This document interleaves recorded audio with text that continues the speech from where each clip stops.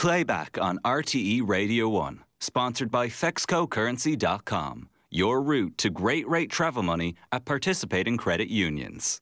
Good morning.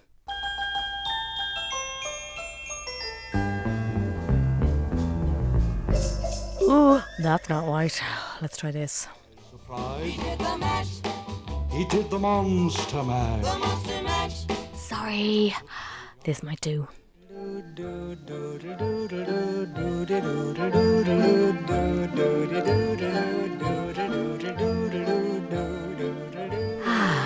Right music, wrong weather, certainly not for this time of year. Ooh, fossock. I'm singing in the rain. Yeah. Cool your jets, Jean. We might leave that one there. Just not feeling that puddle splashing joie de vivre.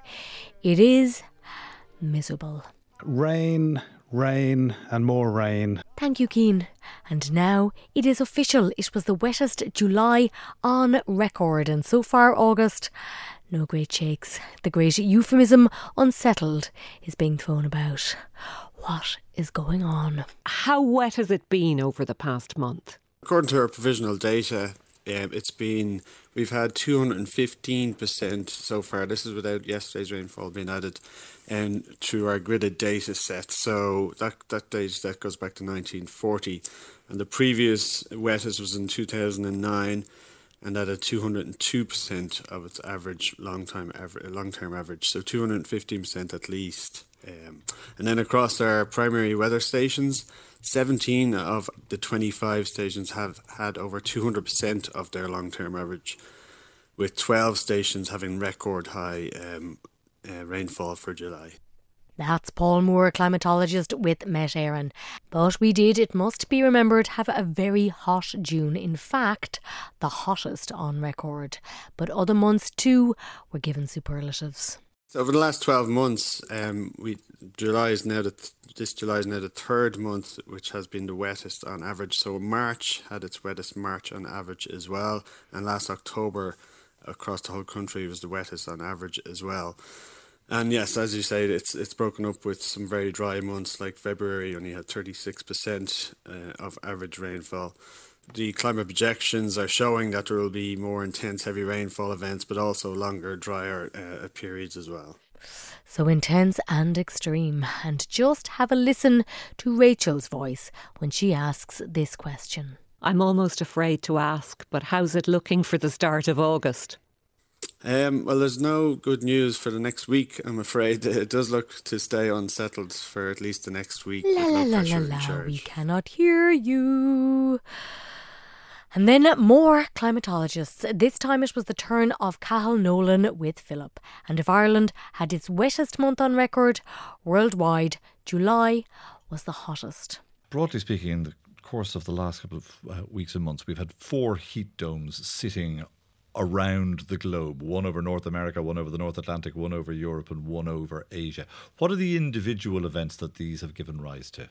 I suppose really looking back over the course of the past year, we can say significantly that there has been an increase in terms of the amount of heat waves that we've seen occurring right across the globe at any given moment in time. You mentioned correctly these 4 particular heat domes. Essentially, those heat domes have developed on account of a result of anthropogenic climate change due to the weakening of the jet stream, which essentially it's been able to trap these heat domes under these anticyclones across the globe. We've seen significant events. An anticyclone is a big system of high pressure, which we would usually associate in this country with good weather. Correct. We would typically associate that with good weather. I suppose looking at the individual events, certainly I suppose we've obviously dealt quite extensively with the impact of the heat wave in Europe. We've seen temperatures pushing close to the all-time record with temperatures of 48.2 degrees Celsius. The European record, of course, is 48.8 degrees Celsius recorded in 2021. But certainly across the globe, we've seen parts of as the southern states, let's say within the United States, have seen significant heat. We've seen temperatures in China breaking all-time national records at 52.2 degrees Celsius. Earlier on in the year, there's been significant heat waves in parts of Central and Southeast Asia, the worst, I suppose, recorded on record in terms of the significance of the heat there. And I suppose the communities that have been disproportionately impacting has been, in that particular area of the world, has been some of the most vulnerable communities. But recent descriptions of boiling seas, was that not a scare too far? What is your view as a scientist of some of the language that has been used to describe it? I'm thinking particularly of the pushback against UN Secretary General Antonio Guterres saying that the seas are boiling right now. Does that kind of superlatives, or choice of superlatives in the language, sit comfortably with you? The present rate of warming that we're seeing has reached a point where it hasn't been this hot for the past 3 million years. In terms of the increase in temperatures that we're seeing and the rate of increase, there was a period of time previously known as the Paleocene-Eocene thermal maximum event, which occurred 55 million years ago. During that particular period, it was considered abrupt climate change in terms of the increase in temperatures. The rate of temperature increase during that particular event was 0.8 degrees Celsius every 1,000 years. Over the past 100 years, we have seen the temperature increase by 1.0 degrees Celsius. The significance of the changes that we're seeing on a global scale do certainly warrant the words that we're seeing and the strong language that we are seeing from, let's say, the IPCC and from the UN. It's an attempt, it's a plea essentially, for global leaders to be able to take on board the science, which has been crystal really for the course of the past 3 decades now. And we're still seeing an increase in terms of CO2 and greenhouse gas emissions, leading to an exacerbation of the situation rather than an improving situation. We know, don't we, that the last time the world was this hot, there were alligators in Trafalgar Square. There's something that has been proven by paleoarchaeologists. OK, Cathal Nolan, climatologist. Frightening stuff. And here at home, the farmers are certainly having it tough. And for the rest of us, well, it is hard to think ice pops and beach reads when you are struggling to get into galoshes. And this is having an impact on businesses dependent on tourism. However, on Morning Ireland for Niasa Clisman of horse-drawn caravans in County Wicklow, an unexpected boost. I was just going to say we have actually had a slightly positive effect that was entirely unexpected, and people are coming much earlier to inquire about our pumpkin patch at Halloween, would you believe? Simply because I think they're already mentally in autumn mode. I think a lot of parents have switched off the sort of summer sun cream, shorts, sandals sort of mode and are already thinking autumn, and kind of the mindset has changed given the weather, is certainly what we're seeing from this side. No, too soon. And then broomsticks in shop windows and cover your ears, kids. Back to school. Halloween decoration shop is a bit like back to school for the adults, but it's like, no, we're not ready for dark nights and lighting fires and things. Relax. Relax, you say? Well, tell that to this texter who was picking a fight with August. Why do people treat August as the holiday month? It's a dishonest month, pretending to be summer when in fact it's autumnal. Trees are looking tired, hanging baskets have a hangdog look, nights are drawing in. No, summer is May, June and half of July. But I know what you mean. I've noticed the horse chestnuts are out, the leaves of the horse chestnut tree are looking ragged, the hedges are looking very, very tired. They look like, we want the autumn to happen now. And I said, only last night, it's 9 o'clock, the lights are on. More to do with the drizzle and the weather and the mist and so on. It is, in fairness, a little grim. However, if you looked skywards this week, there was beauty in the moon. Not just any moon, a supermoon. On Morning Ireland with Cian McCormack, Francis McCarthy of Blackrock Castle Observatory in Cork. The supermoon is a term that was introduced only in about the 1970s, in case you're saying I haven't heard this before, to describe the blue moon and the supermoon. So we have the supermoon. The moon is a little bit closer to us than it normally is. And the blue moon gives us 2 moons, 2 full moons in the same calendar month. So 2 supermoons in 1 month. How rare is that? Well, you can only be a blue moon if you're 2 in the month.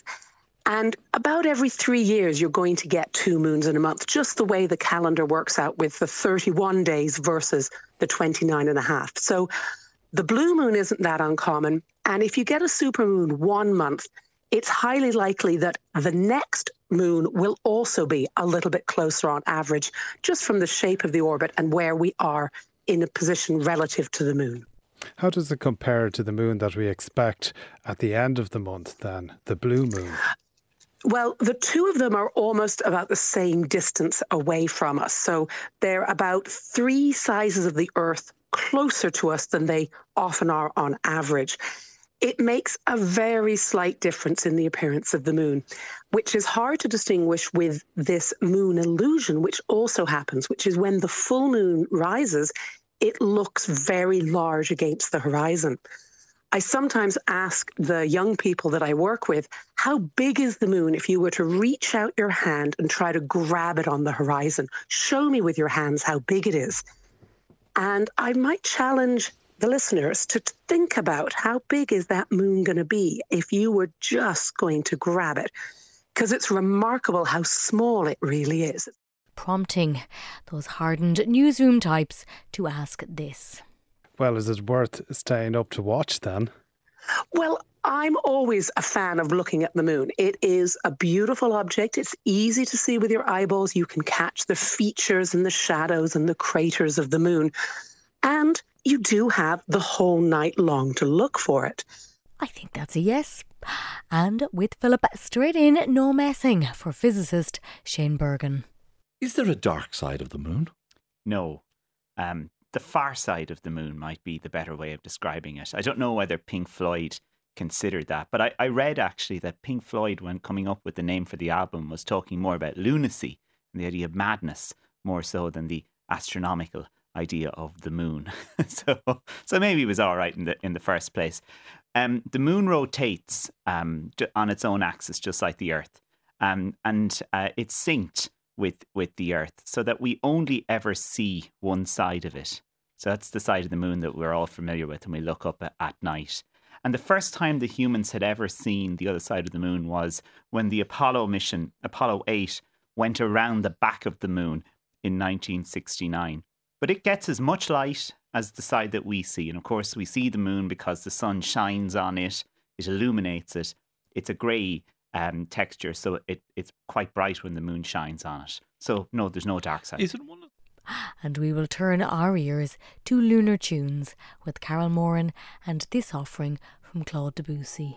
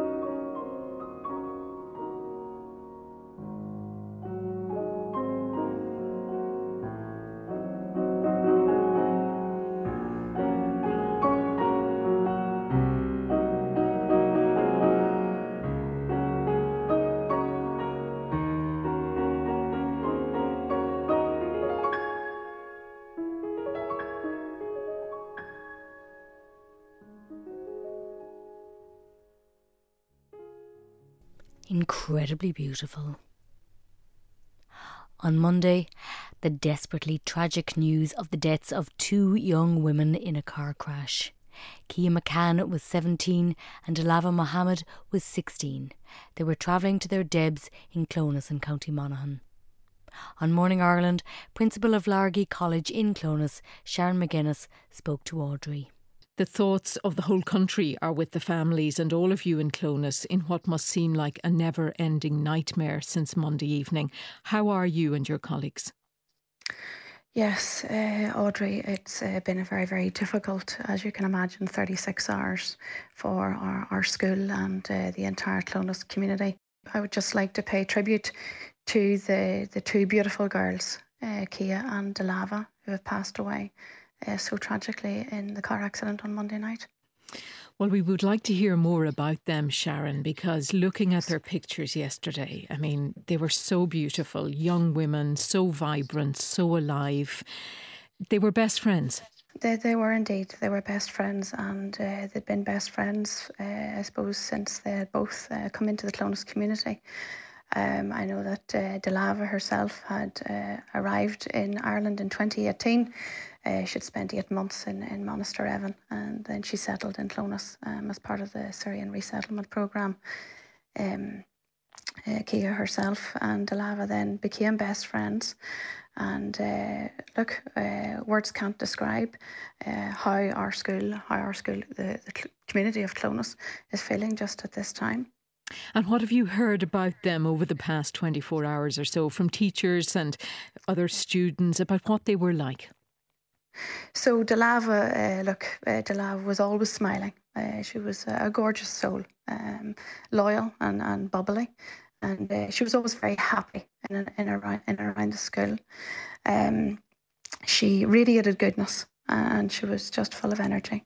As you mentioned there, the two girls in their dresses, Delava in her blue dress, Kia in her red dress, the picture that paints in Deb's dresses, it just doesn't bear thinking about when we think about the events of Monday evening. Kia then herself, Kia was pleasant and courteous. She had a great love of children, and she hoped to go on to study childcare at 3rd level, and now that is a dream that will just not be realised. Sharon McGuinness, principal of Largy College in Clonus, speaking on Wednesday's Morning Ireland. Back in a bit. Welcome back. On a few programmes this week, bees. On Mooney Goes Wild, Ken Norton, Secretary of the Federation of Irish Beekeepers Associations. It's scary business. Right. I'm terrified of bees, and I'm sure most people are. Well, you see, basically what happens with the bees, bees are a very clever little insect, in so much as they're a bit like horses and dogs. So, like, if you're walking down the road and you're sort of scared of the neighbour's dog, he will play up on you because he knows you have this. He can sense it. He can get the scent of you, like a bit of fear. And the same with a horse is. So if you go near horses or dogs and you're afraid of them, they will play act up on you. And it's exactly the same as bees. What will calm both them and you down? Lavender. Now, the lavender, you see, basically what happens with the lavender, like I would use, and then a lot of other beekeepers would use lavender in their smoker. Now, like, as far as I'm concerned, as I always say to people, it's not a rock concert we're at. So don't keep squirting the goodness out of your smoker. Just have it puffing away there. Throw about a third of your hand of lavender into the smoker, and it'll calm you down as well. It'll calm the bees down as well. The bees will be much more relaxed. So don't just stand there and squirt it straight into their face. You can just drift a couple of puffs of the smoke across. Now, always remember, as I say to people, the smoker's only a deterrent to keep the bees calm if they get out of hand. Now, that's enough. If we're outside and someone's having a cigarette, we can probably get away with it. But if they're puffing the smoky into our face continually, we will lose the head. And it's exactly the same with the little bees. So you just drift it across. So the lavender then will calm the bees down. As I say to beekeepers, if you use enough, it'll calm you down as well. From Mooney Goes Wild. Meanwhile, unfamiliar with studio etiquette, Brendan Courtney in for Ray. Yeah. Inchicore, it's beautiful. Mark out of 10? 10 out of 10, 12 out of 10. That, as honey goes, that Inchicore Honey could be my new rap name. I love that. That pinky right in the jar. Stand-ins. And that honey was from the B8 initiative in Dublin. Sinead Mooney had gone to speak to beekeeper Anthony Freeman O'Brien. She lay about 2,000 eggs a day. 2,000 a day? Yeah, she knocks them out. Yeah, but she's very little control in the hive. Everybody thinks the queen, like, is this leader and has power over all the mental health of the bees and all, but she doesn't. The queen, it's a real democracy. They debate every decision they make. They like the microphone. Do they? Yeah, they'll be all over your camera as well. They're very curious. So this is called brood. These are all sealed worker cells. So the workers are the females and drones are the males. But the males are useless. They do nothing. They look like bumblebees. They don't really look like the workers. They have no stinger. They can't really feed themselves. The workers do everything. Is that a metaphor for life? The workers do everything, and they're female, and the drones are useless, to quote the man himself. I did remember in the dark recesses of nature in school that actually the workers are female. They do all the work, and the drones just lay around, do nothing. That's it, yeah. They mate and then they die. Oh wow, okay. Yeah. R.I.P. R.I.P. Bye-bye, you useless drone. Harsh is right, but that brings us in a roundabout way to another Brendan, O'Connor this time, and his, how to describe this, scary, but in a good way, conversation with Dr. Paddy Barrett, preventative cardiologist at Blackrock Clinic. And given the job that he does, he knows what matters when we're looking back at our lives. The regret that comes up most repeatedly, there are two of them that feature in the top two. And this has been studied extensively in people who are nearing death and by palliative care services. The second leading regret is what you would actually, I suppose, guess, and that is spending too much time at work. As the line goes, the only people who are going to remember that you stayed late at work are your kids. But the number one reason and the number one regret that people have is this idea that they didn't have the courage to live the life that they knew they should have. And this is this idea of becoming who you are. And so this is where we go back to this idea of time. And we get distracted by this idea of quality time, or we get distracted that we have infinite time. As Buddha says, the problem is you think you have time and you don't.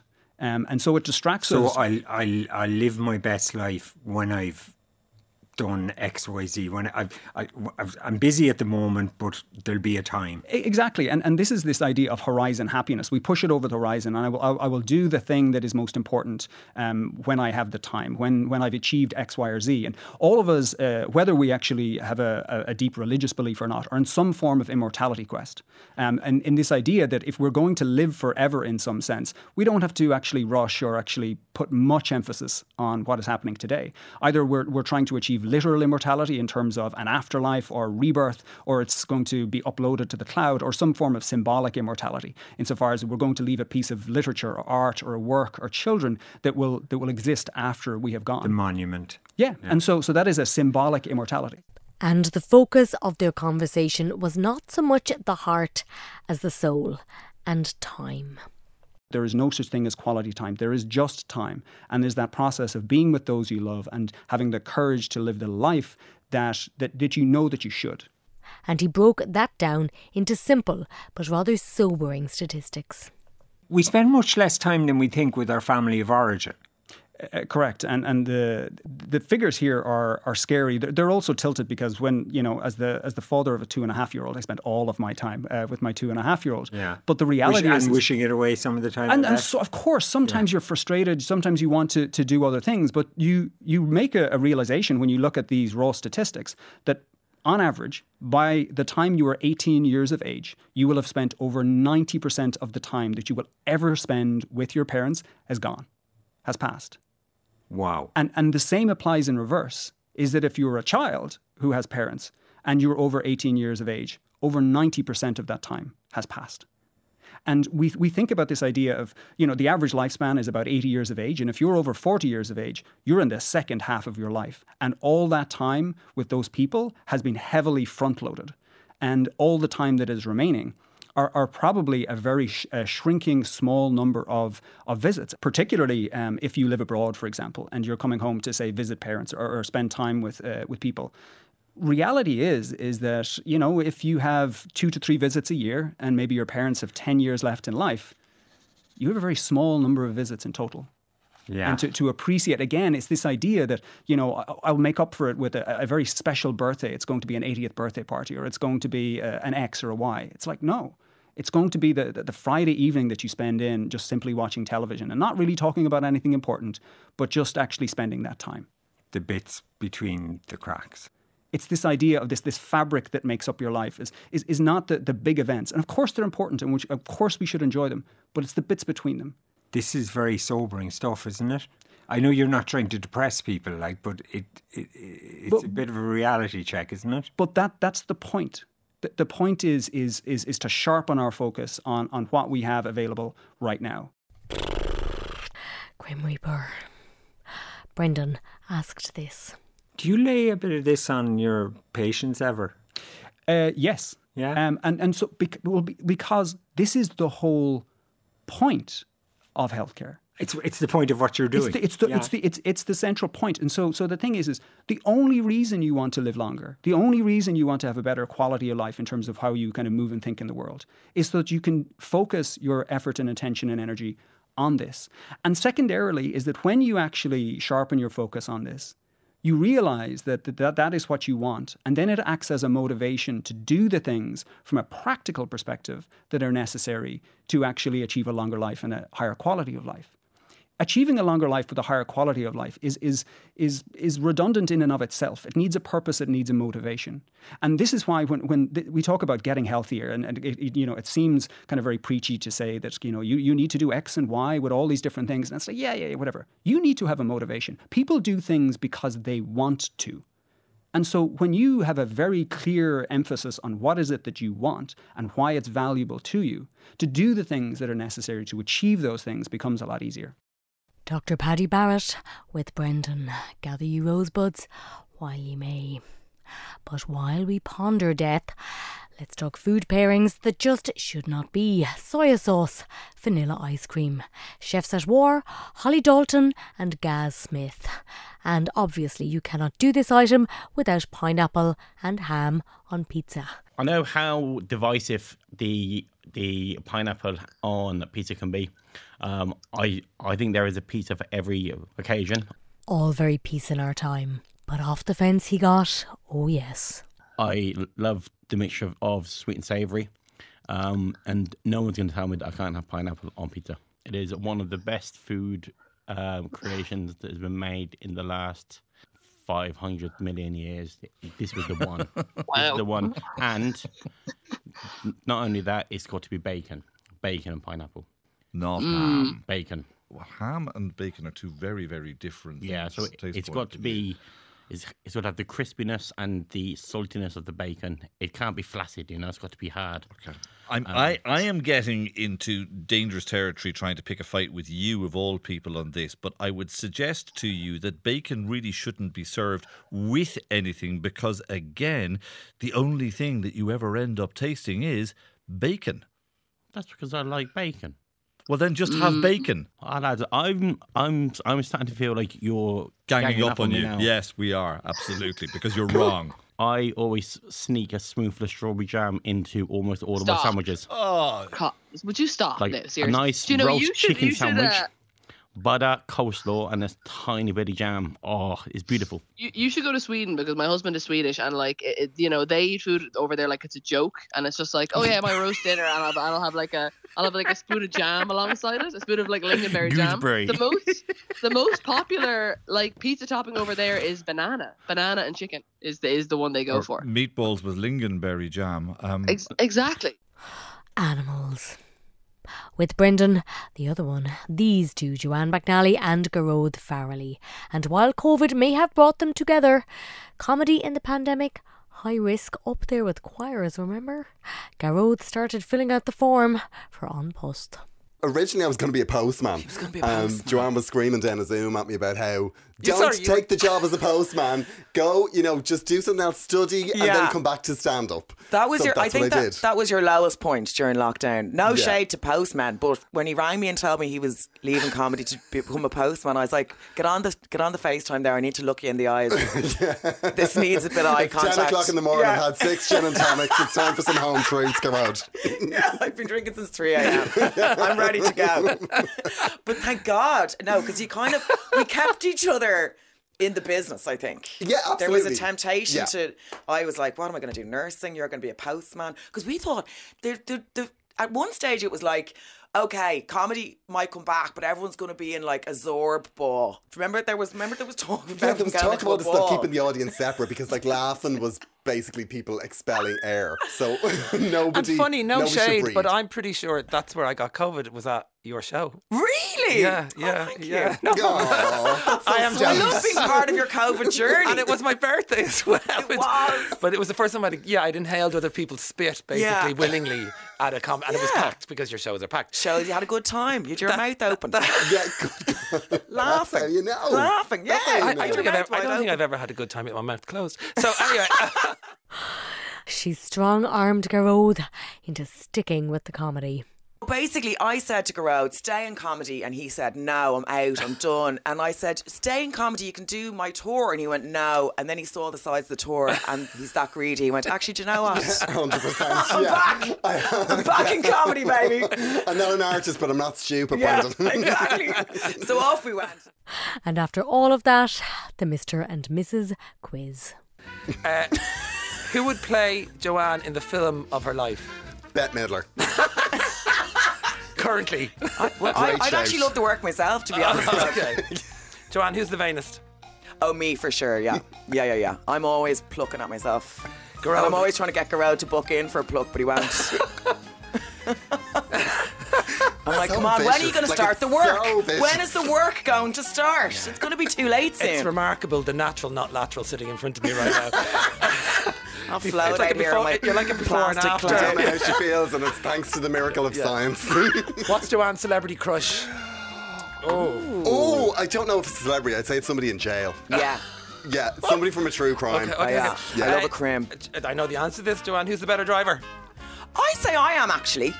What? Yeah. No points there. Yeah, I would. Okay, Am I and not? what is Joanne's guilty pleasure? I didn't drive the van into anything. Joanne's guilty pleasure is... Remember, stay time. It's all coming back to me now by Celine Dion.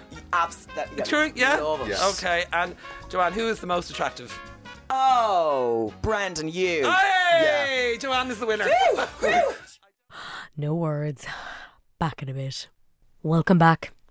In court in Washington, Donald J. Trump facing 4 counts of trying to overturn the 2020 US presidential election. His plea, not guilty. On Morning Ireland, Anya spoke to Eric Ham of CTV News. Now, Jack Smith is the prosecuting special counsel, but Anya asked, what about Trump's defence strategy? His lawyer has been doing the rounds of the talk shows, his current lawyer. The argument seems to be about his First Amendment rights, that he had a right to believe that, and say that he believed this was the wrong outcome of the election and that he had won. And also that in challenging the outcome of the election, he was following legal advice. Having looked at the indictment, how will those defences work? They simply don't hold up, because when you read the indictment early on in the indictment, Jack Smith literally concedes the free speech point. He says clearly Donald Trump has a right to make these claims. He has a right to believe that he did not win or that the election was stolen from him. And he said that even though that's not true, he has a right to even lie about what happened. But where Donald Trump crossed the line is when he obstructed a congressional proceeding, number one, and two, when he actually conspired to do so. And that's where the evidence, the overwhelming evidence, comes in about the fake elector schemes. And that is laid out in terms of the 7 states where Donald Trump actively attempted to try to overturn the election.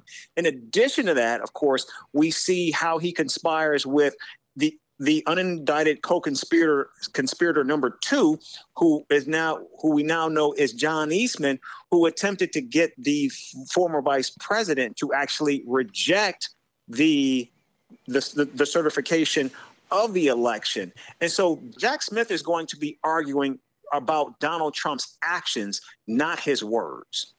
And with all eyes on the election next year, Anya asked this. On one level, you could argue that this is good news for Democrats, that the Republican frontrunner is facing all these legal cases. On the other hand, just as in 2016, the news agenda is entirely being set and all about Donald J. Trump. That's true. It is. However, in 2016, Donald Trump was simply a candidate who was a blank slate. He had no political ideology. He had never run for office before, and he had never served in office before. But now he's a former president, and the events of January 6th are etched in the minds of all Americans. And that is something that most Americans, when you hear Donald Trump's name, you will hear January 6th, as well as, at least now, the thrice indicted former president. That's going to be, I think, a pretty heavy load for even Donald Trump to have to carry between now and November of next year. Let's leave that there for now. On the county measure this week, Roscommon and Vincent Woods was shown a shield and a gig by Marion Harlow of the Historical and Archaeological Society. It is extremely unique in the fact that it isn't weathered, and also the braided hair. It's the typical shield and a gig, exhibitionist figure, pendulous breasts, squatting woman. Yes, exactly. But the hair is very unique. Yes, you have this kind of great big braided hair. Yes. Now people come specially to see that. And where does this come from? It comes from a place called Rahara, which is halfway between Roscommon and Athlone. Now, we know the original church in Rahara dated from the 12th or the 13th century. They're found in England, they're found in France, and I think in Spain as well. It's remarkable. It's a remarkable figure. There's something so but striking. If you look at that, it's a keystone. It means that it's for holding an arch in place, the last stone that's dropped in, and it's made specific for the purpose. So, in a sense, that figure can be either bestowing blessing or holding people back. You know, it has the potential for all that, hasn't it? Yes. Some say it's to ward off the evil eye. Some say it's to warn about lust. Others say it's a fertility symbol. Others, I know some of them traditionally in other parts of the country were used by women who visited them to help them through childbirth. So there are as many theories as there are shield and gigs, really. The always fascinating county measure. And yesterday on Liveline, cures and potions, holy wells, cabbage leaves, worms. Perhaps not peer-reviewed by The Lancet, but for callers to Liveline, effective. Anne's father-in-law was the late Christy Levy from Athboy in County Meath, and he had the cure for eczema and ringworm. He was the seventh son, after all. Well, I'll tell you, when he was born, they automatically kind of knew that if it was a seventh boy, that they would test him to see if he had this cure. So they'd dig up an ordinary garden worm and they put it in the baby's hand. And you know, normally with the nervous system, that if you cut it in half, it still wriggles.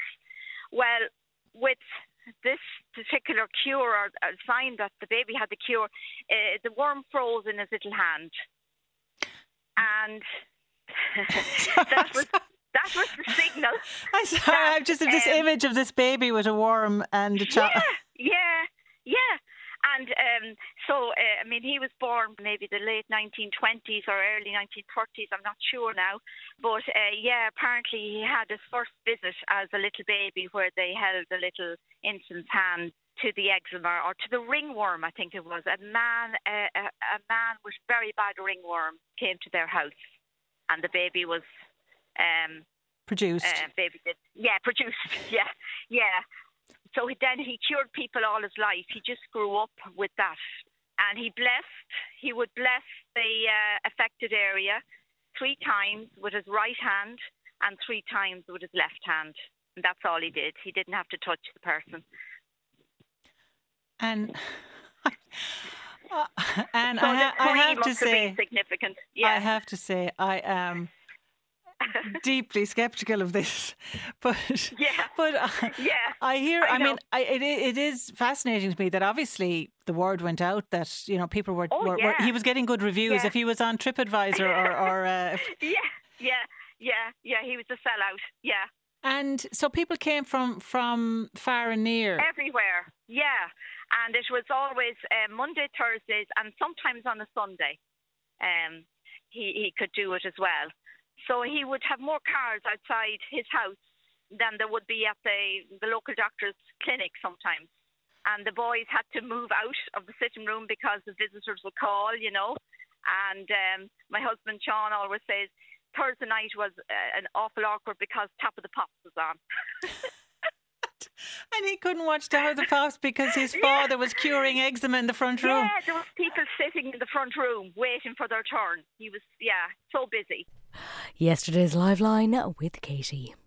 And if you want to get your sport on, loads. You have the rugby, Ireland Boo this evening against Italy.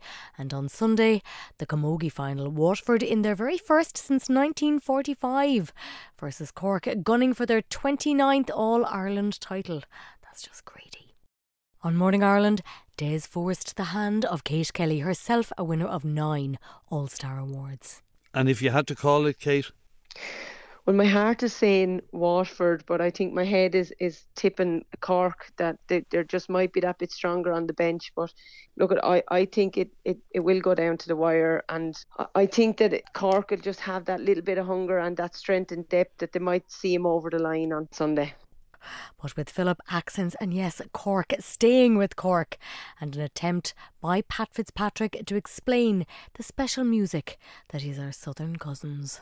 The funny thing about Cork when I was growing up is that it was a kind of an enclosed place, almost like East Berlin. We had our own radio station, RT Cork, your own newspaper as well. So there was a sense that Cork people didn't tend to leave Cork, it was seen as a kind of a crime. So it was that kind of almost like being kept in. Well, no, the accusation, when I moved to Dublin, someone said to you, are you above in Dublin? No, yourself all the time. So the all the time there is the accusation.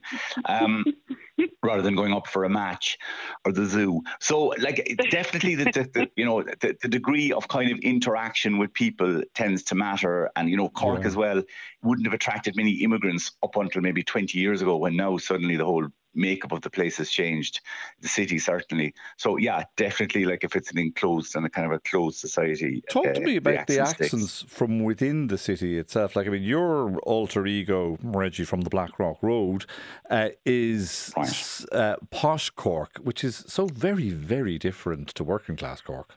That's right. Well, the posh Cork, the key is actually, we don't care as much about, posh people in Cork wouldn't care as much about working class. They care about posh Dublin, which sounds quite English. So that old kind of, the English tones. Philip, if I might suggest, you'd have a small bit of it yourself. But the posh person in Cork would still would still try and maintain the kind of the sing-song thing, but it would be whereas the working class one will go up at the end. So it's always going up at the end. So the emphasis is always on that last bit. And you could go 2 miles and you'd get a completely different accents. And obviously the West Cork accent, that's that's the Kerry accent really. It's just a West Cork accent without manners. Ooh, only a Cork person could get away with that. Well, that is it from this week's Playback. Thank you for listening. Talk to you next week.